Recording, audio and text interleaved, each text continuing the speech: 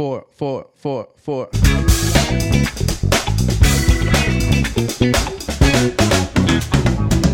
What's up, guys? Welcome back to the EG Pot of Thunder with your boy, the young light-skinned Keith Sweat.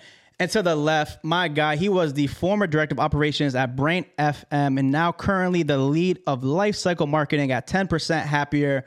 My guy, one of my best friends in the world, one of my favorite travel partners of all time, my guy, the Steven Montoya at Montoya Mania on Instagram and all social medias. What's up, my guy? Good evening. Hello, that is the classic Steve Montoya. And you know what's crazy? Like I say, I have a good amount of group. I have different friend groups, all plenty of different people in there. And you have to be one of the most requested guests that people are like, why the hell has Steve not been on the podcast yet? And like, well, one answer is because he wanted to do it in person. We thought about maybe doing it via like Skype or something like that, but we want to get the full effect of being in person together in the studio. And being the most requested guest, also, like, even amongst a friends group, you have to be the number one asked about friend I have. Wow. But every friend group, it's always, where's Steve at? What's he been doing? Where's Steve at now? Well, where are you guys going together next? And I think that intrigue is because you're always authentic to yourself. Like, everything you do it to your full potential. And I think people can see that. You're not trying to be someone you're not. And where do you think you can attribute like those characteristics of like just being that person where you're intrigued and you're doing different things, and like where do you think that like was sparked up in your head? Like where can you attribute that to? Well, first of all, that was a fantastic intro. Only for the best. Only for the best.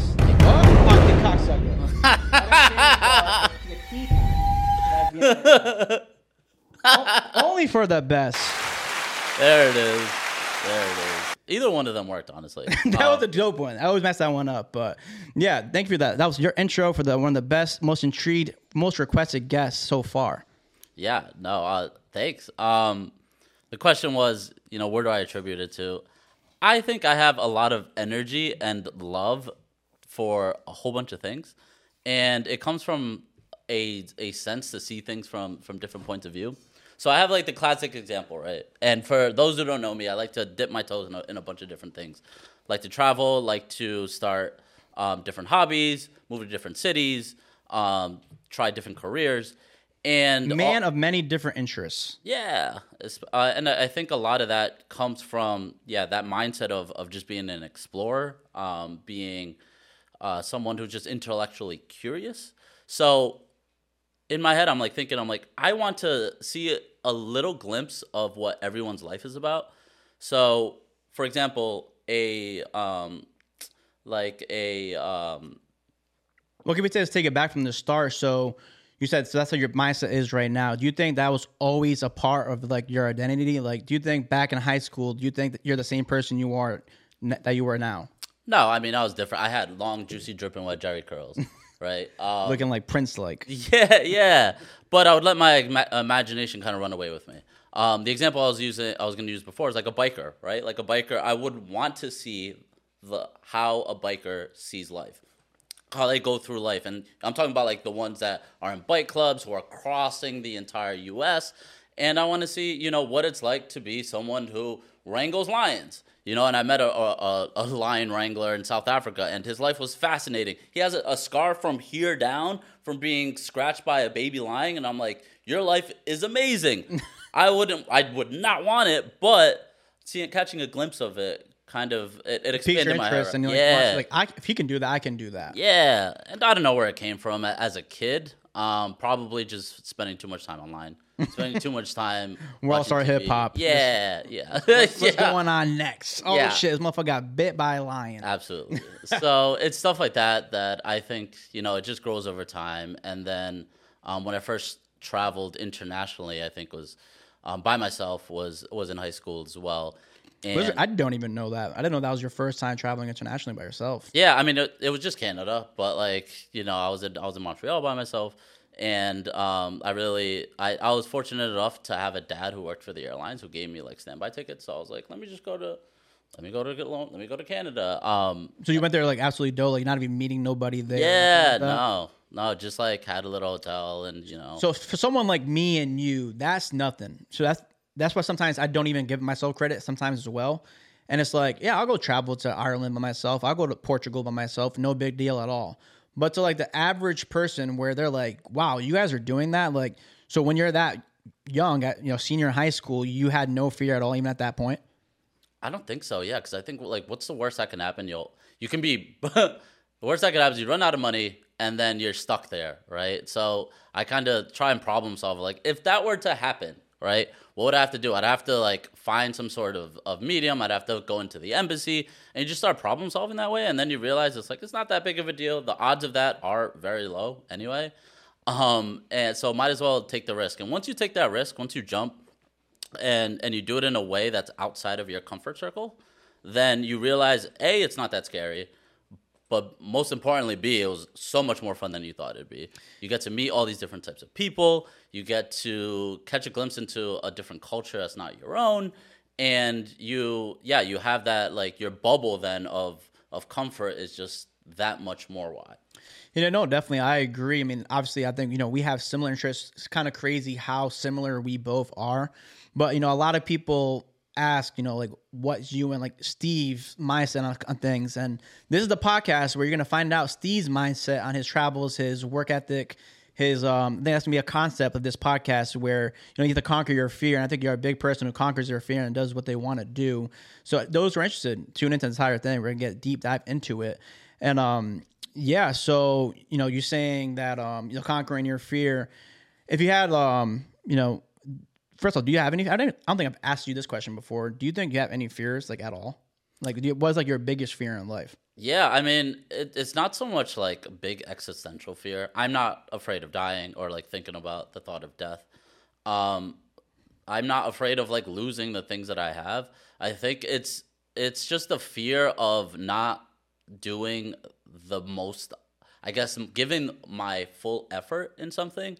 So that's honestly like that's something that kind of haunts me and the work that I do, which it'll get to a point where it could be a little bit toxic, where it's like, you're just, I sometimes you're not afraid of failure, you're more afraid of not success, so if that makes any sense. Yeah, so you're saying that you're just so focused on getting to your end goals that sometimes you can leave certain things and not pay full attention to what's currently in front of you. Yeah, exactly.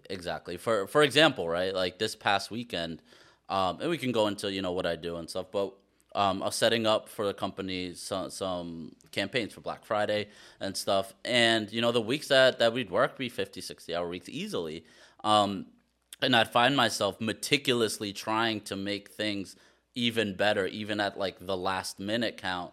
While, like, tomorrow these Black Friday emails are being sent out. And today I'm trying to make it that much better so we can have that much more revenue so that, our goals are that much bigger and we build on each other. And that's the kind of stuff that obsesses, like, I'm find myself obsessed with lately. But I think a lot of the other things fall behind because of that. So it might not necessarily be something that's healthy, so to speak. What would you say gets left behind in those certain instances? I've gained weight. You see this gut? I've gained some weight. Hey, you're rocking it. You're rocking it good though. You're rocking it sexy. I wear it pretty okay. But no, I think stuff like that, an overall healthy lifestyle, and we're in a culture that kind of glorifies or tries to glorify, working beyond one's limits and things of that nature. But it comes at a cost, right?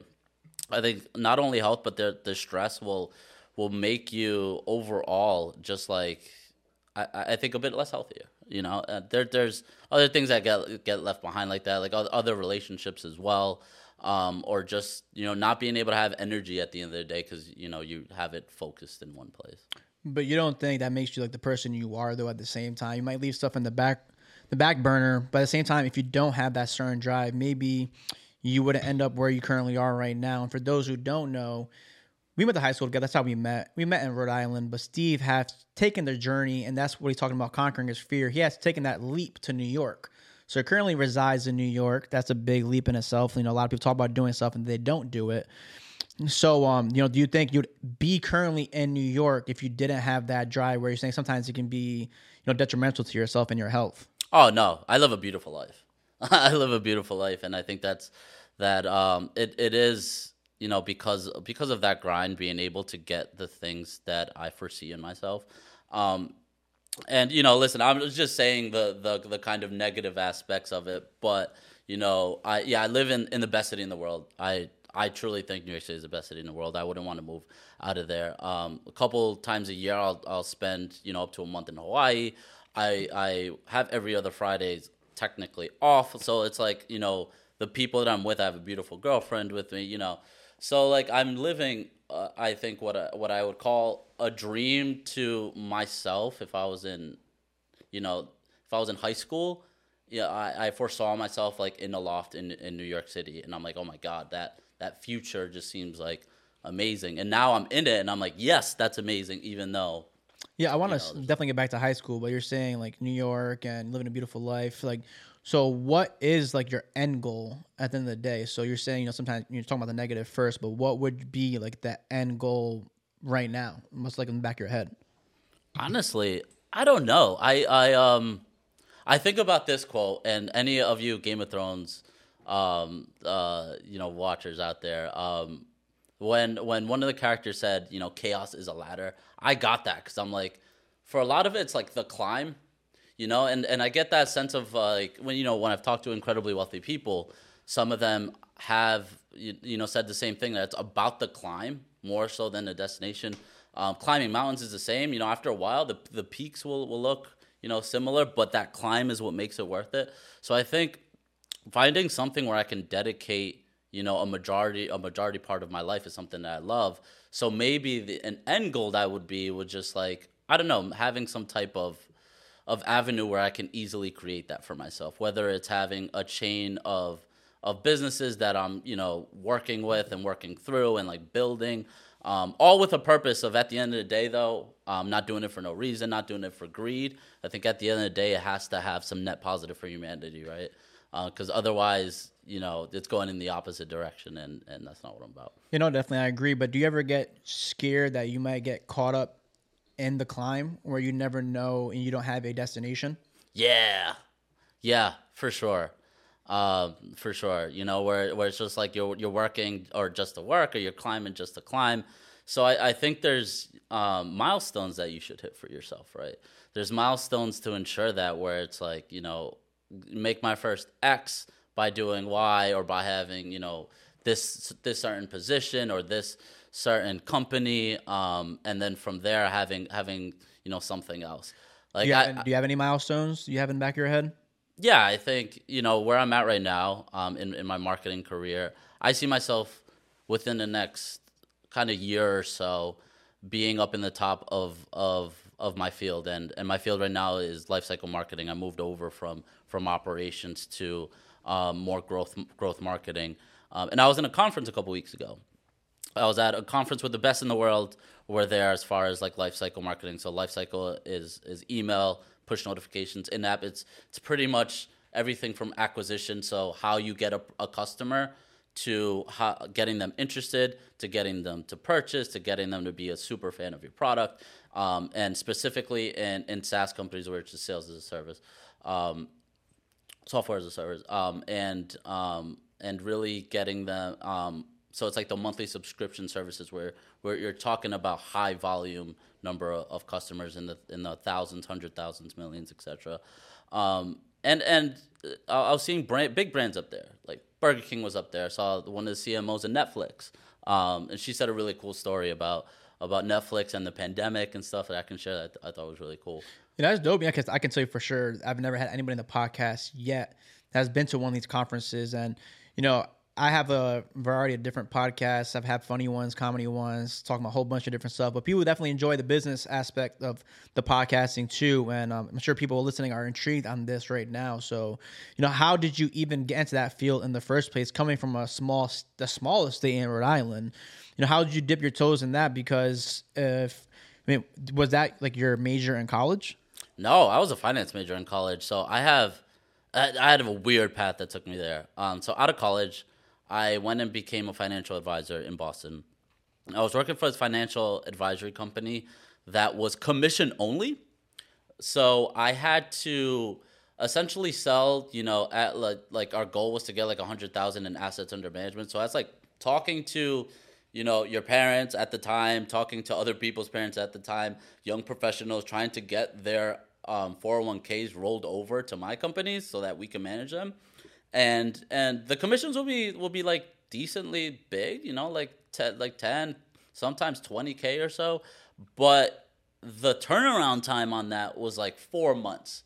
So let's say I sold you today and you're like, yes, I will roll over all of my money, all of the money I've been holding for so long in my 401k is going to you. It would still take, because there's like paperwork, there's clearances, there's like a whole bunch of just like things that go on in the back, and it'll take 4 months before I get paid on that. And that was pure commission. And I was still living at my mom's in Attleboro. So I was like taking the train up, and I was just like, yo, like I can't live like this. So I did almost a year of that. Was that entire time you were just like, I'm just doing this just to build up my resume? You had no intention of staying there for the long term? Well, it was interesting because I loved finance, right? In college, this was before the wave that happened, by the way, in like the past 8 years. I started learning Forex like 8 years ago. Sorry, what is Forex? Foreign exchange currency trading. So that's like, euro, US dollar, like all the trading. I know it's a bit bigger now. It was so much so that I gave my thesis at Rhode Island College in finance on the topic of Forex trading. And my professor had no idea what it was. That's nuts. He was just like, okay, he's like, I know it's like a thing, like the technical trading is a thing, but we don't know nothing about it. We talk about fundamentals here. And that's like, two different ways that finance is like, it's down at the moment. But anyway, so I loved finance. And I went to this financial advisory company like, oh my God, yes, I'm going to be able to choose the stocks, choose the bonds, choose everything for these investment firms, or learn how to do that. And I found out that it was just it was a glorified sales position. I was on phones trying to sell people it more than I was managing it. So just for those who are hearing that, they're like, wow, okay, maybe they're intrigued in that. So you're finding that out firsthand after you graduated.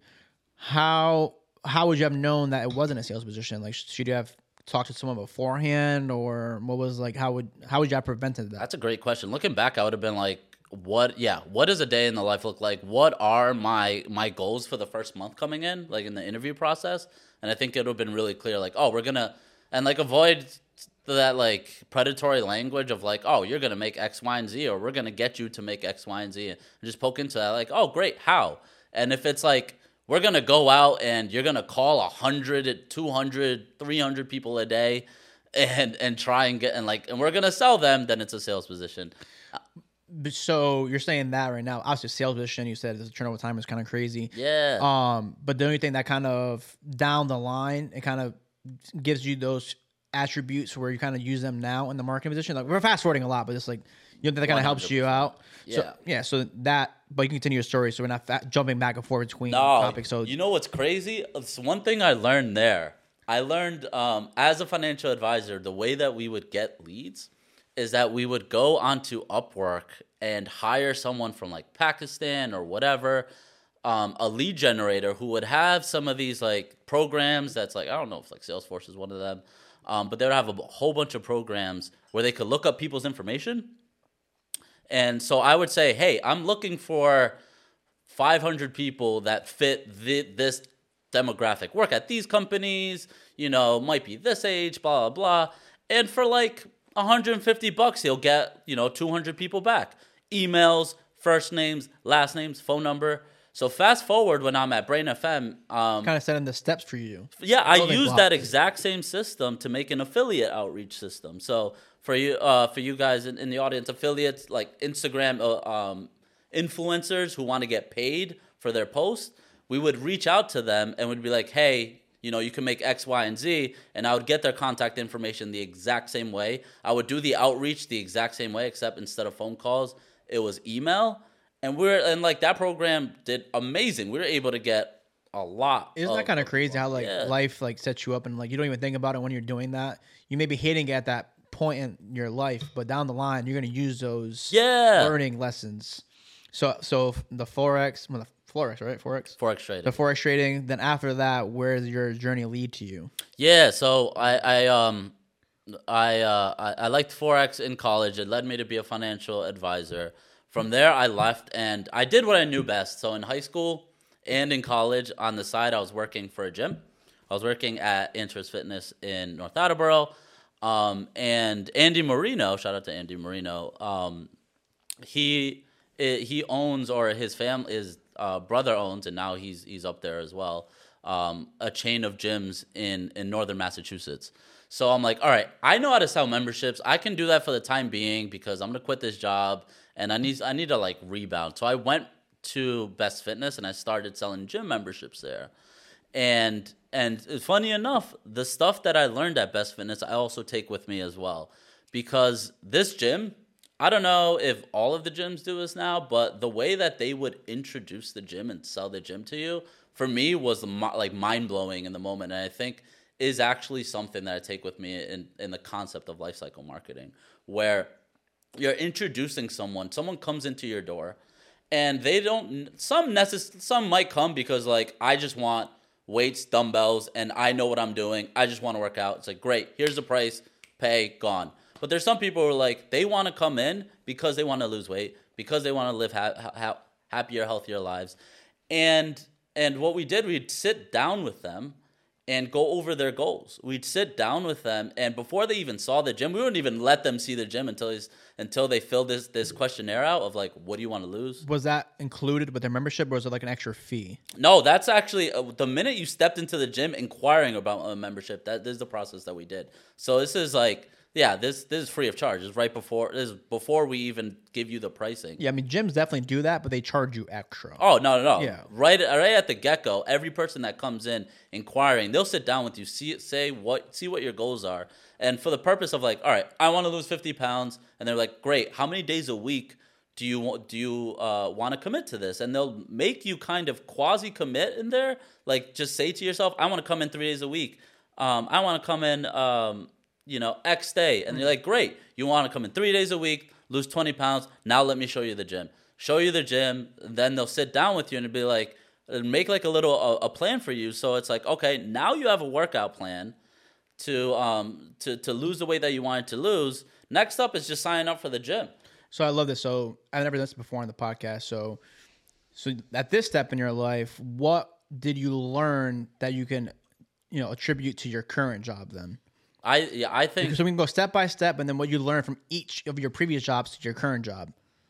The concept of personalization, right? Like this entire thing is like the way that they handle is incredibly personalized. Where it's like as far as the language, and the entire tour would be personalized to you. They'll show you specific like classes that will help you, lose weight. They'll show you specific, if you wanted to say I'm preparing for a race, they'll show you, all right, this is the personal trainer who's ran a marathon. This is, the different things that you can do to get in shape for that. Oh, you're looking to build muscle. Great. This is 300 pounds of pure muscle guy. And he's done like Olympic strength training. Yeah. And then they'll just say a couple words. And before you know it, like they're sold. So it was ran like a machine. So it's like. It's going in the back of your head this moment in time. You're like, all right, I'm learning this. It's inputting in that back of your head, like, all right. It's subconscious though. It's not like I'm gonna take this moving forward. It's just when I let me put this back on. When I saw the kind of opportunity and I saw similarities, right? Most of the time when people come to various different apps, you're not even thinking about it. Like you're downloading an app, you're downloading it for a reason because you download Duolingo because you want to learn how to speak French or Spanish or Portuguese. You're downloading some of these different apps for a different reason. So if the onboarding could ask you, what are you here to do? And then the communication would feed that back to you like, oh, you're here to learn this and this, and you're dedicating this, that, and the other. And then, oh, you missed a day yesterday. Come back in. By the way, bye. And it's just like it is different ways on taking it in. And at the end of the day, it's all human psychology where it's like I think a gym is the perfect amount of just like it's like a perfect sample size of the general public because so many different people from so many walks of life would just walk into a gym. Yeah, so many. And they all act pretty much, similarly. They're a consumer. So So I think a lot of that consumer behavior I brought with me. So that was the gym. Yep. Then was the next step in your journey? So after that, this is like a hard turn. So after this, Porn. no. Yeah, I don't think in the East it's as big of a market for like shooting. Yeah, no, I would have been into it a long time ago. If it was. Fuck. But no, so after the gym, it was then. Yeah, and then I started working for a clean energy startup. So I knew a scientist. I did not even know this. This Yeah, is news yeah, to me. exactly. So You know what the crazy part is? So I feel like we're both, me and you, we're both so like sociable, personable with so many different people. But at the same time, when it comes to like business, we both are like guarded where we don't tell people what we're doing in the moment. So we have to keep our like, you know, on social media, you can say, oh, damn, Steve's here. Steve's in Hawaii. He's in Dubai. He's doing this. He's in France. He's in Asia. And then people are like, "What? How?" I've got asked this actually plenty of times. I don't know if I even told you, like, what the hell does Steve do to make money? And I'm like, to be honest, I don't even know. I'm like, I don't know. So coming back to that point where it's like, I don't know like the full story because you're about to get into this.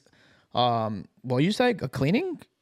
Clean energy. Clean energy. Yeah. I did not even know this. So this is news to me, guys. This is an EG Pot of Thunder exclusive because your boy and I think we're pretty good best friends. I don't even know this story. So continue on with this aspect and chapter of your life. That was like a good 2 years. Wow. No, wow. I did not know this. So I was working with a scientist who I've known for a while. I knew him from the original gym that I worked at.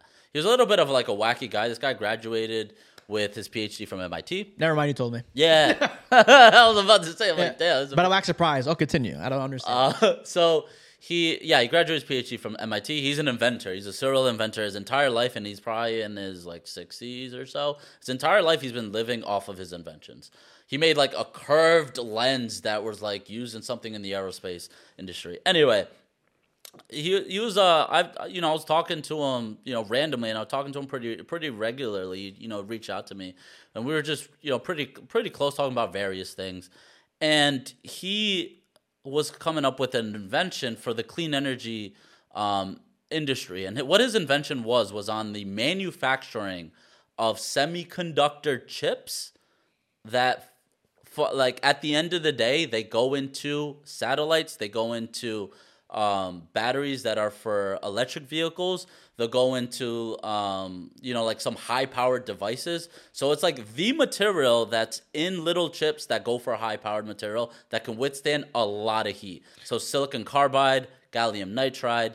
And essentially what it was is he had a method where the way that it works is you grow these materials. That's why it's called clean energy. You literally grow them from like a little bit. Every little bit, you can like recycle it, and you put it in like this type of furnace-ish, and I'm dumbing it down a lot. This furnace where it grows, and it grows into more of it. And typically what you do is you get a laser, and you cut it off. You cut off the wafers into what needs to be done. So this man was ahead of his time. It was genius what he was doing. And what he was doing is he noticed that the way that the lasering was working, it was burning a lot of material. You would only through the lasering, because it's like the material that you would get is like this much, and it would go into tens of thousands of devices. So any little millimeter that you could save is like hundreds and thousands of dollars. So what he found was there was a way, instead of using a laser, to make a microscopic crack in it that would slice it off, so that it was a crack on the molecular level where you're able to control the propagation, which is like the way that it cracks, so it's not like super messy. You're able to like control it with a very, very specific amount of weight, a very specific device, and it will crack smoothly off. And that way, you would gain like 40% of it, and it would happen in 1/10 of the time that a laser took. So it was faster, and it was more efficient and cheaper. And that was what he was trying to market and bring to an industry. So what were you bringing to that project? So he had it on the science level. He needed someone to commercialize and build a business plan. So essentially what I did... But why did he pick you in the first place? So at this moment in time, you have... in your background, you have the Forex, then you have the gym. So what did you have in your resume, or what stood out to him for him to even offer that to you? Because that seems like a pretty high, what he's doing is on a crazy different level. So why at this point, how old are you? Maybe 23, 24? Yeah, something like that. So why would he trust like a 23, 24-year-old with his invention to market that? Honestly, it was the rapport that I had with him. I would talk to him and he'd tell me about this stuff, and I'm like, oh, if I had knowledge about building business plans in college, but I didn't really have that type of experience. But I was like, all right, if I were to do this, I'd reach out to these people, I'd do this, that, and the other, I'd find investors. And he was like, why don't you just try it with me? He's like, originally, I don't have enough right now to pay you, but what we can do is try and get funding from the government, and then eventually hire a CEO and this, that, and the other. Excuse me. So I was like, all right, I'll do that. I'll do that while I'm working at the gym. And then I did it, and we ended up writing a proposal for the small the SBIR, which is it's a government agency that pretty much awards. It's the Department of Science that awards. They give grants to several different companies who are trying to bring these inventions into the market. So we ended up getting $200,000 off of what's called a phase 1.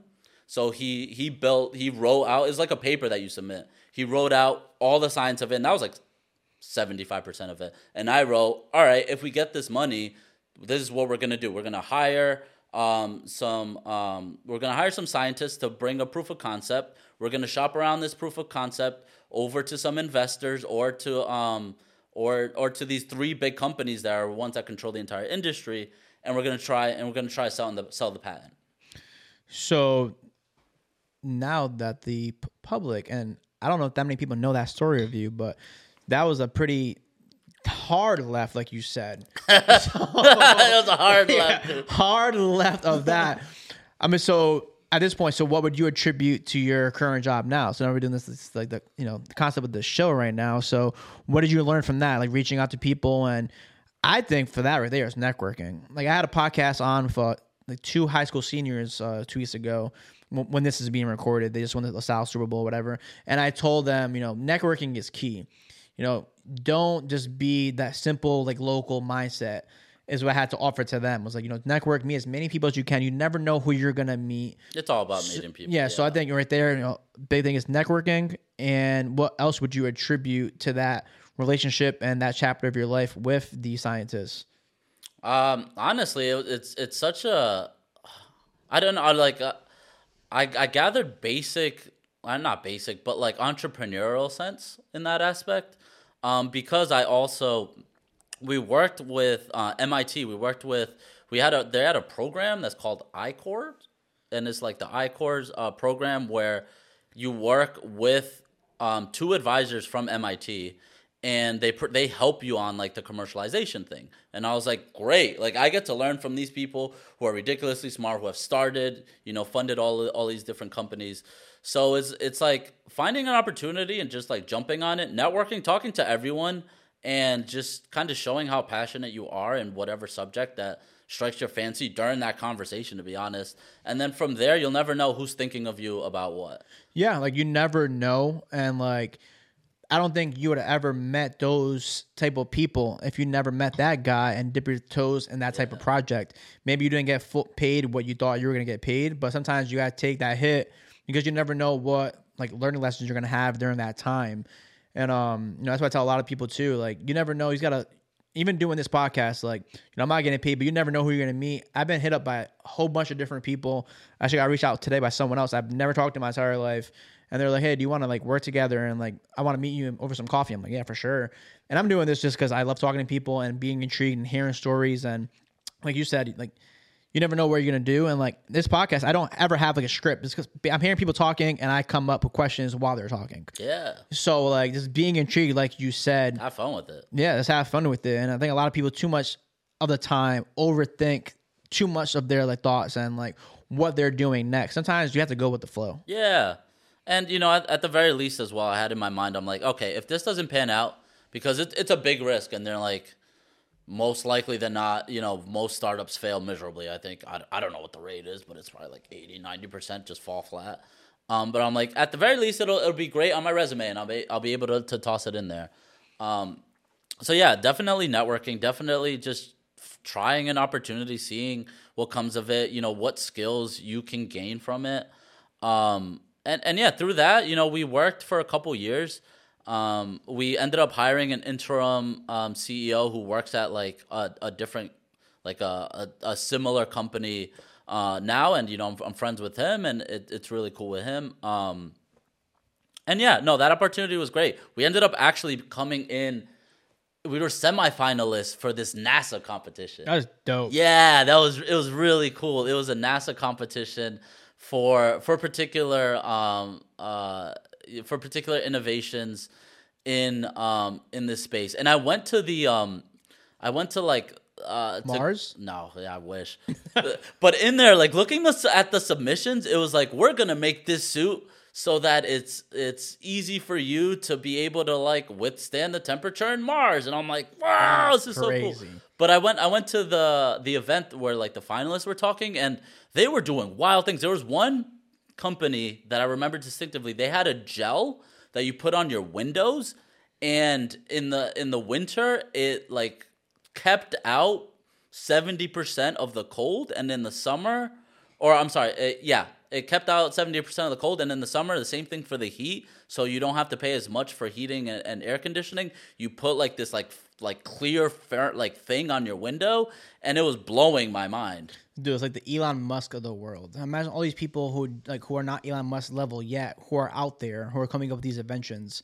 It's crazy. Like I was thinking about it, like if The Walking Dead happened, I'd be fucked because I wouldn't know how to survive. But there's people like Elon Musk and those type of people who are out here creating these inventions. It's nuts, right? It is nuts, and like you said, just trying to with people like that is awesome. And networking, like just getting in those type of environments, you never know where that shit might lead to you. And like so that ends, I'm assuming. So obviously, it does. So what is your next chapter after that? So after that, another kind of networking thing, one of my really close friends is Dan Clark. Shout out my Dan best Clark. friends. Yes, Dan Clark. And he has an interesting journey in himself, and now he's the CEO of Brain FM, which is a startup that creates functional music to help you focus, relax, and sleep. I was a long time subscriber of that, and it used to help me fall asleep. So funny, actually. I did my Apple replay, whatever it's called. And my number one song, I don't even want to post this because this is kind of funny. I'll get roasted. My number one played song of the year is a meditation song. Let's go. It's a meditation song and then All Bad Bunny. Nice. It's so funny. It's number one. It's like by a mile. It's like, God damn. Mindfulness, Effie. Let's go. Yeah, dude. You got to fall asleep. You got to, that shit is real. That shit is real. And if I didn't have Brain FM, it'd be even higher on the list. So actually, I jumped ahead a little bit. Before then, actually, while I was, I left the gym because, I was doing pretty good at the gym as far as sales wise. I was probably like top 3 or so, like every month in sales. Sometimes I hit 1, and I'm talking about like this gym franchise had like 15 different clubs and stuff. So it was a lot of people in sales, and I was doing well, but I wasn't passionate about it. It was not the life for me. I'm like, I like to work. When I work out, I like to box. I don't necessarily like lifting weights that much.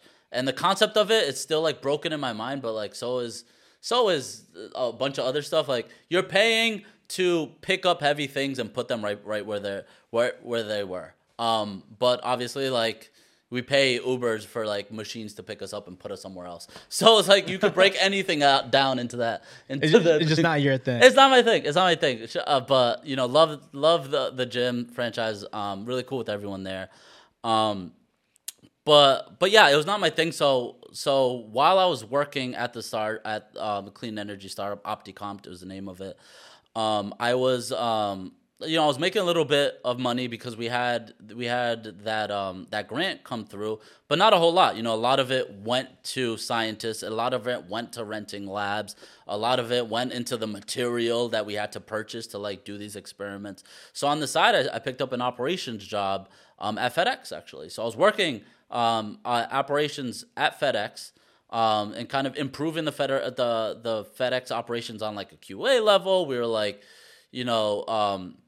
finding different ways. It was like really interesting. The way that they have their routes planned was super interesting. It's like it's really well optimized, where you would think it's like, oh, there's one block away, why aren't they delivering it? They're going in this loop. But it's like, no, it makes sense when you think about the number of packages that they have to hit, time of day, traffic, this, that, and the other. So I was doing operations, and then meanwhile, I was again best friends with Dan Clark, and I would tell him about the woes that I was having working with in that clean energy startup. It was not easy. My co-founder, he's a very intellectual man, but what I would see why he doesn't work well with others. He butt heads. Science and business sometimes don't mix really well, and he just fundamentally wouldn't understand some of the concepts, or like wouldn't care to understand. He's super smart, so he was capable of understanding. He just wouldn't care to understand the concepts. So you felt like you weren't being heard. Yeah, and it wasn't even me, or like not only me, it was me and the CEO. We were like saying like, yo, we have this at a perfect level right now where we can shop this around to investors. And he's like, I don't get why investors would want a dime unless they're shown something that absolutely works. And I'm like, you don't get the concept of like seed funding or the concept of angel investors. I'm like, that's a thing where people investing at really early stages so they get a percentage of the company, etc. And he would talk, I would bring him investors, and he would like talk his way out of it. And it was just like, yeah, at the end of the day, people would leave frustrated, like not even myself, the people that I brought in, and I'd have to apologize. So it's like, it started off being a little bit toxic. But then you also obviously were frustrated. Yeah, I was so pissed. So I was having those woes, and at that time, Dan Clark was transitioning into becoming CEO at Brain FM, and he's like, I need someone in the operational aspect. I see that you've built a small team in clean energy. In tech, you can move over to tech, and it'll be a bit easier. But you just brought Dan Clark out of nowhere. For those who don't know Dan Clark, just a quick backstory on that. I don't even know this. How did you meet Dan Clark in the first place, and where did that best friend, because you're about to translate into the new chapter in your life. So before you start that, how did you meet Dan Clark, who is the CEO of Brain FM? How did you meet him in the first place? I also met him at a gym. So all you guys start talking to people at gyms. I was working there. He worked there. This was in late stages of high school or early college. I don't actually remember exactly what year, but he was like a cleaner there once, and I remember we had this conversation, and I was cleaning, and so I must have been in high school, and he was like, that job sucks, huh? And I was like, yeah, and then we're kind of like, great, and then super personable as well. Dan's another person who can just talk to anybody forever. The most outgoing person I know. If you bring him someone that's stubborn about speaking, he will get them to open up. For sure. Yeah. So you met him at the gym.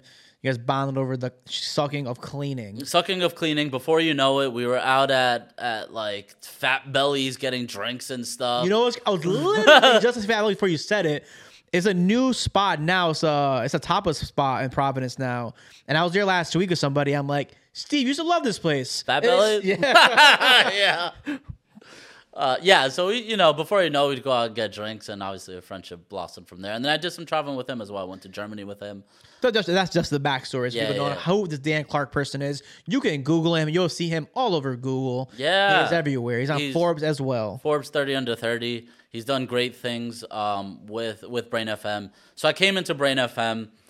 There was about 7 people in the company. I built up the customer support department.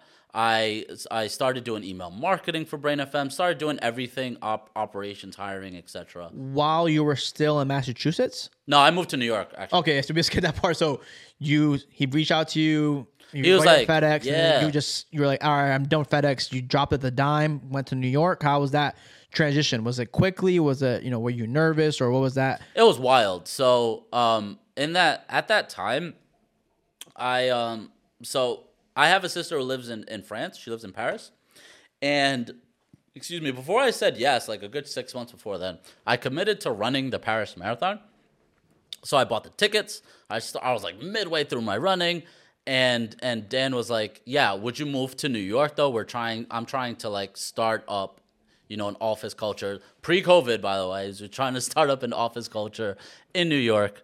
And yeah, and so I was like, yeah, absolutely. So I moved. I literally, like, for 2 weeks I was staying in Dan's room. He had a roommate as well, so I was like sleeping on the floor of his room, and then got an apartment in Brooklyn. Things people don't know about when they're like, wow, Steve's living the life. They don't know what you're doing to get to that life in the first place. So you just quit FedEx, you're training for the marathon, and then you moved to New York at the same time. Yeah, moved to New York. I absolutely stopped running because I was like, I have a new job. I'm trying to find a place to live, or like trying to settle in. And I absolutely stopped running. So come time of the marathon, I was dying like at mile like 20, but like I was like struggling through it, like full body cramps, because the most I ran up to that point was like 15 miles or so, and so I was like struggling to do the other 11 miles. But yeah, so I moved to New York, and it started working with him and his team, and really getting to learn what a SaaS company was, like what is like the tech world, and just how wild and quick and crazy it is. And we're like a scrappy startup of just crazy it is, working fast, and like, yeah. So taking that leaving FedEx, I mean, that's a other hard left turn. You were like, you're talking about fear and stuff like that, and you kind of just go for it. There was no type of fear in your body at all. You were like, fuck, if I fail, I fail. Or there was what was going through your process in your own head, though. Like, yeah, you did it, but like, you weren't nervous. Like, who did you talk to before you made that leap? Were you talking to your sister who moved to France, your mom, your dad? Like, what was that process even like to make that leap in the first place? It just felt right for me. I honestly just remember telling my mom, like, by the way, I said yes to this job. By the way, in 2 weeks I'm moving. And everyone was like, what? So when they're saying what, you're not like, oh fuck, they're right. Like, what? Like, yeah, I mean, every step of the way I had doubts, right? Even before I started, I made sure to meet with the team, and I was looking up. I remember Googling of like, what does an operations person in tech do? And I was like, it's a completely new field. Yeah, for you, I was so like, you don't know at all. What do I have to do? What do I have to learn? So I was like, all right, I need to meet with all the people.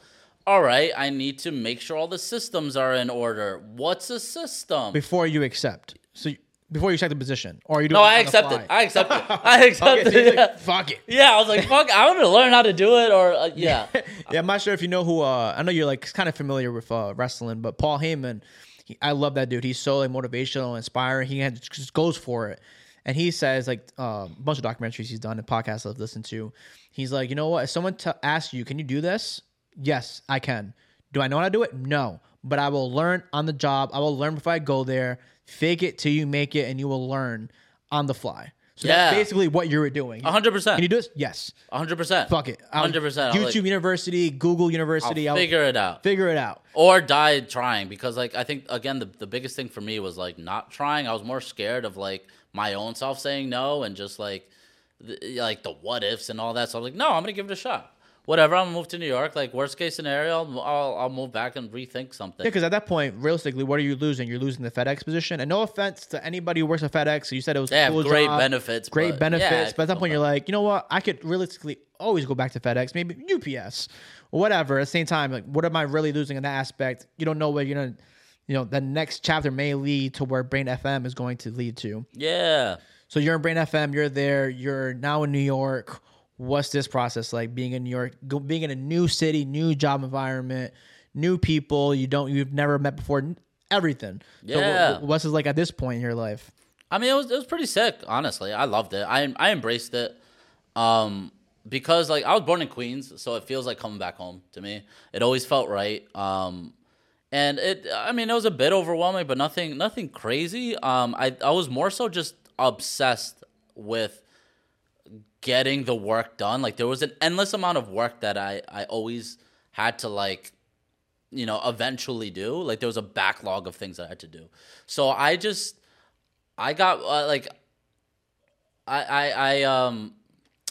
really kind of fell in love with the idea of just like continuing to work and figure it out and like learn those key skills that if I fail, I'll still have underneath me. Mm-hmm. If I fail, I still have underneath me. Kind of been like your entire process this entire time. You do something, you know what?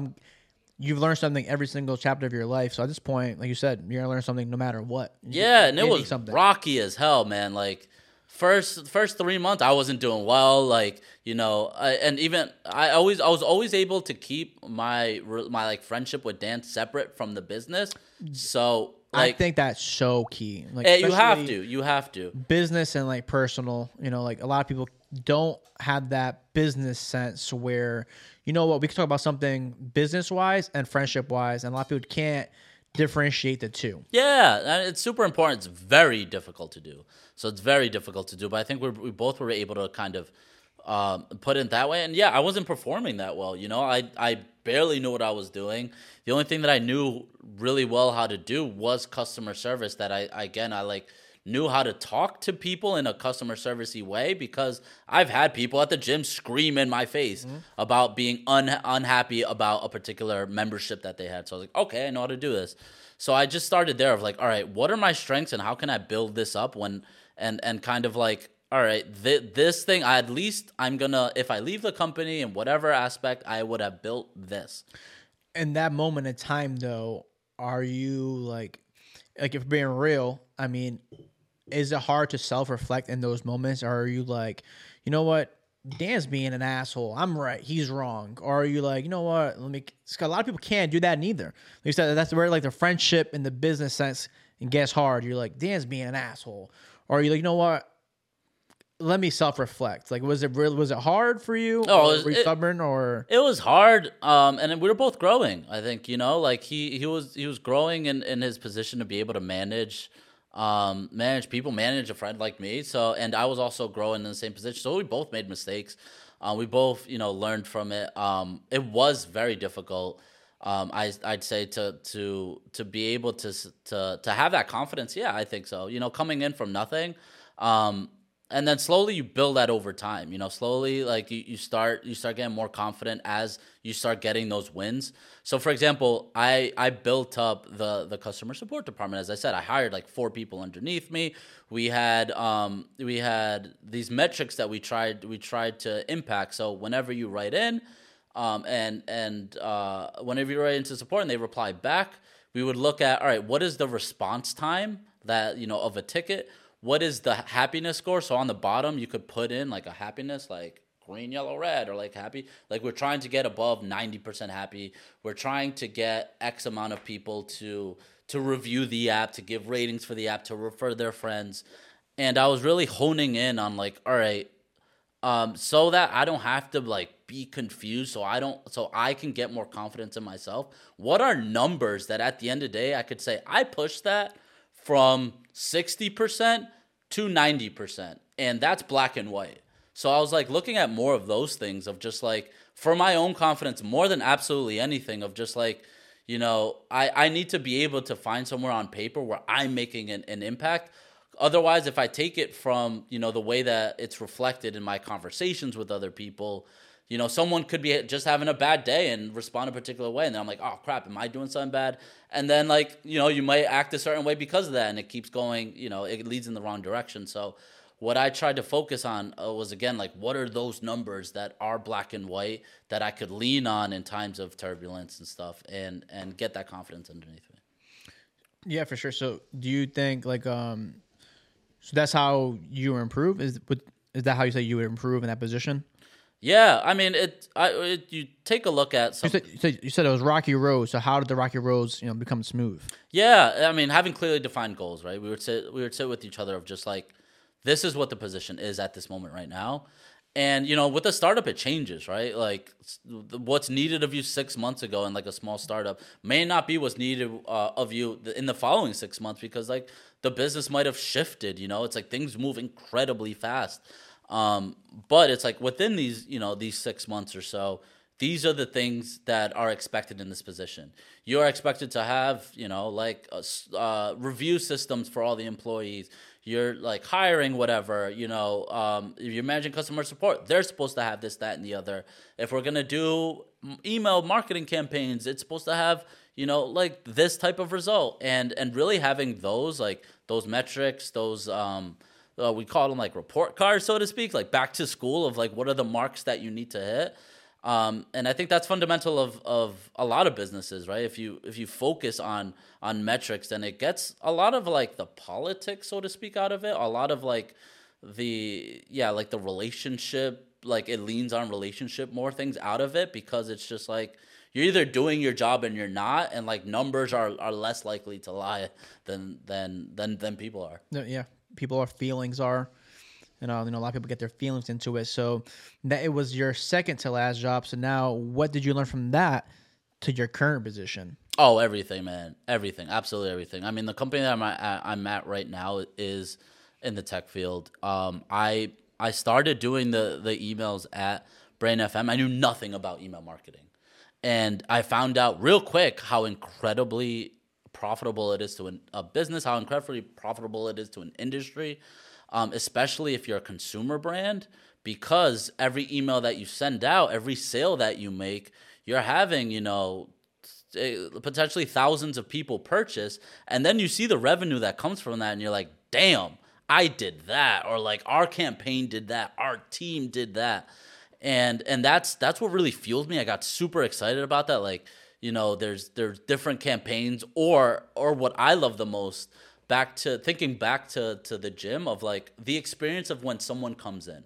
When someone comes in for the first time and they're experiencing your product, there's a series, it's called the onboarding sequence, is what it's typically called. So there's like communications that goes out to you, and you guys will notice if whatever app you download, there's typically a welcome email if you put your email in, and then a couple days later you might get another email. That's people onboarding you to their product. So that onboarding sequence of like, while you're still trying to learn the product, of getting you to use the product ultimately to your own benefit, right? We're making functional music, focused music to help you focus, relax, and sleep. It was backed by neuroscience, trying to educate you. And then at the end of the day, we're a for-profit company having you purchase a membership. So like, I really like being able to adjust some of that messaging, and really be able to impact the business that way, being able to impact people that way, and being able to see, for example, like if I put my face as a video of a welcome video, like, hey, I'm Steve from customer support, welcoming you in, this, that, and the other, and I'm like, wow, it drove this much more people to purchase, or it drove this many more people to start a trial. And that was super exciting to me. So I'm like, you know what? I can go in on this. This is actually an industry, and this is the part of the job that gets me the most excited. And I'm like, I've been all over the place kind of my entire life. I want to focus on this field. And so I decided, to move towards that realm. And now I'm at a place called 10% Happier, which is a meditation company, and really being able to show people that meditation isn't like this far away place. You don't have to be in like a perfect spot with your feet crossed to be able to meditate. The company that I work for was actually founded by this guy called Dan Harris, who had a panic attack on the air. Oh, sheesh. He had the panic attack on the air. He was an anchor for Good Morning America, and he had a panic attack on the air. He went on this journey towards meditation, and he's like an atheist, a skeptical. He's like, this is for Instagram moms and Pilates teachers, and he's really like found meditation to be something that 10x'd his life. And the entire thing is like, to start meditation, you shouldn't think that it'll make your life black and white, right? He's like, to start, it'll make you 10% happier. And that's where the company comes from. Dope. Yeah, that's crazy. That's the full story. For anybody wondering what Steve did his life to fund these travels. And yeah, that's a dope story. I mean, that's the entire thing. I mean, what would you have changed anything of that story of your journey? Honestly, the only thing that I think of is like, damn, I wish that that clean energy startup kicked off. Cause like, how would it have kicked off differently? You think just the mindset of the scientists, maybe, or I would have had to find a way to speak his language and find a way for him to trust me enough to not be in the process for that, which is probably an impossible task. But I would have to find a way to put it in his terms and like break through eventually.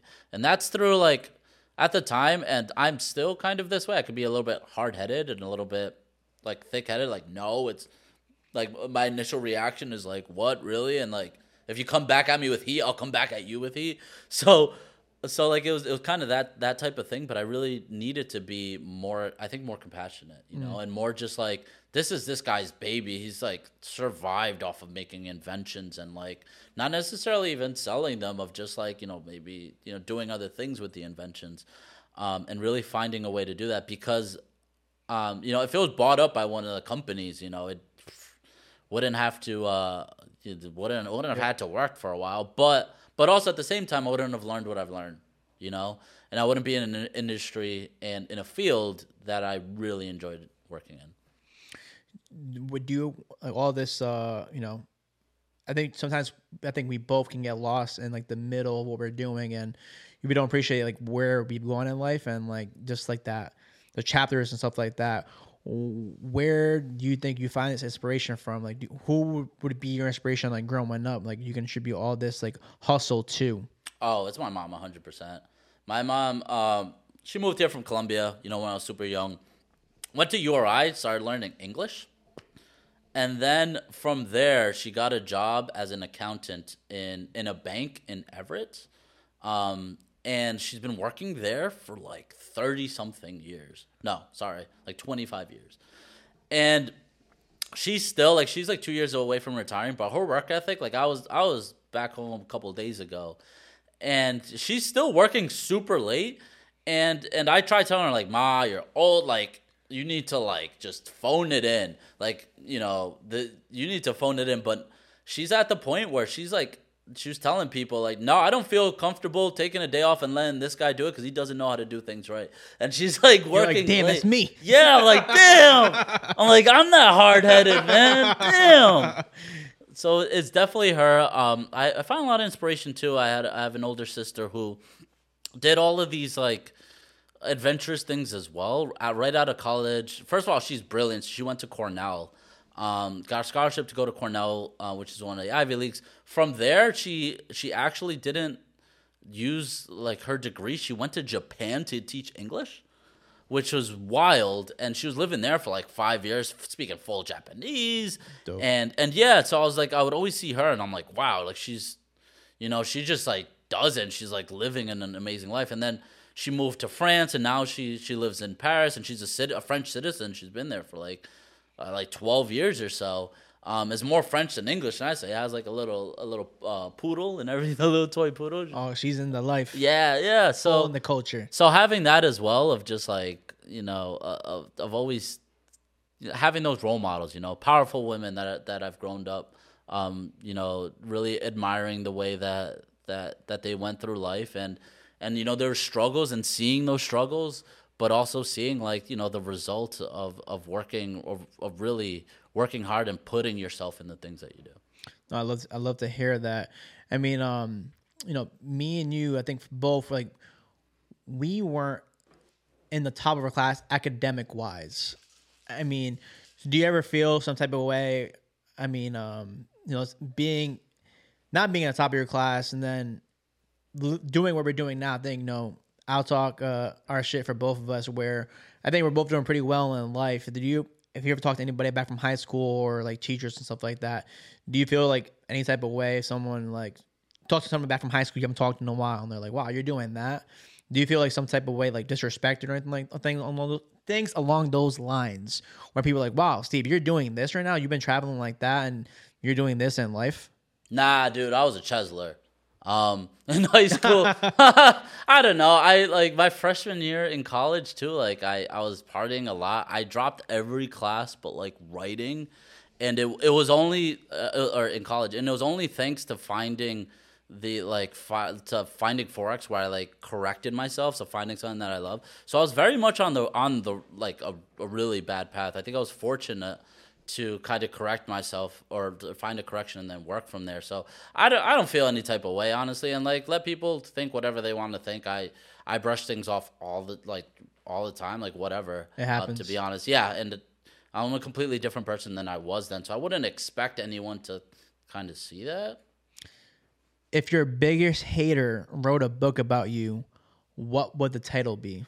Damn, I don't know. You better ask them. How am I supposed to know that? If you think if you were your biggest hater, what would the title be? I don't know. That's the answer. I don't know. I don't know. I love to hit people with that question. I love to see people what their thoughts are. But yeah, no, that's for sure. My title of my book would be, I said it before in the podcast, but it would be, oh, really, Effie? Oh, I love that. Oh, really? ... Effie? Question mark. It's like, yeah, bro. Like I'm a different person than I was in high school. Like similar person, but don't think the past defines me. That's a nasty title for a book, by the way. Yeah, because I think that's what when I be doing stuff, I think people really legitimately say that, like, oh, really, Effie? Or Effie's doing this. I think that's probably genuine people's reaction, especially people from high school, teachers and stuff like that. And yeah, I mean, I'm not the same person I was 15 years ago. You know, like people change and develop, and you know, I could have went the wrong path. You know, like you're saying, like, you could have possibly went down, but you know, I think I learned and corrected it, and you know, I'm trying to do and venture out to many different things and opportunities as I possibly can. So that's definitely my title of my book. One thing I like to say, I like to do on the podcast, give flowers while people are still alive.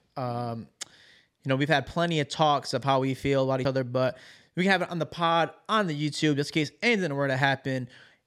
I can start off first if you want to think about it, but you know, anything you want to say to your buddy, the young light-skinned Keith Sweat on camera. Give flowers while people still alive. Yeah, 100%. I think you as well. You've been the most authentic person, and honestly, like I love not only traveling with you, but just talking with you about life, because like your perspective is observant, I would say.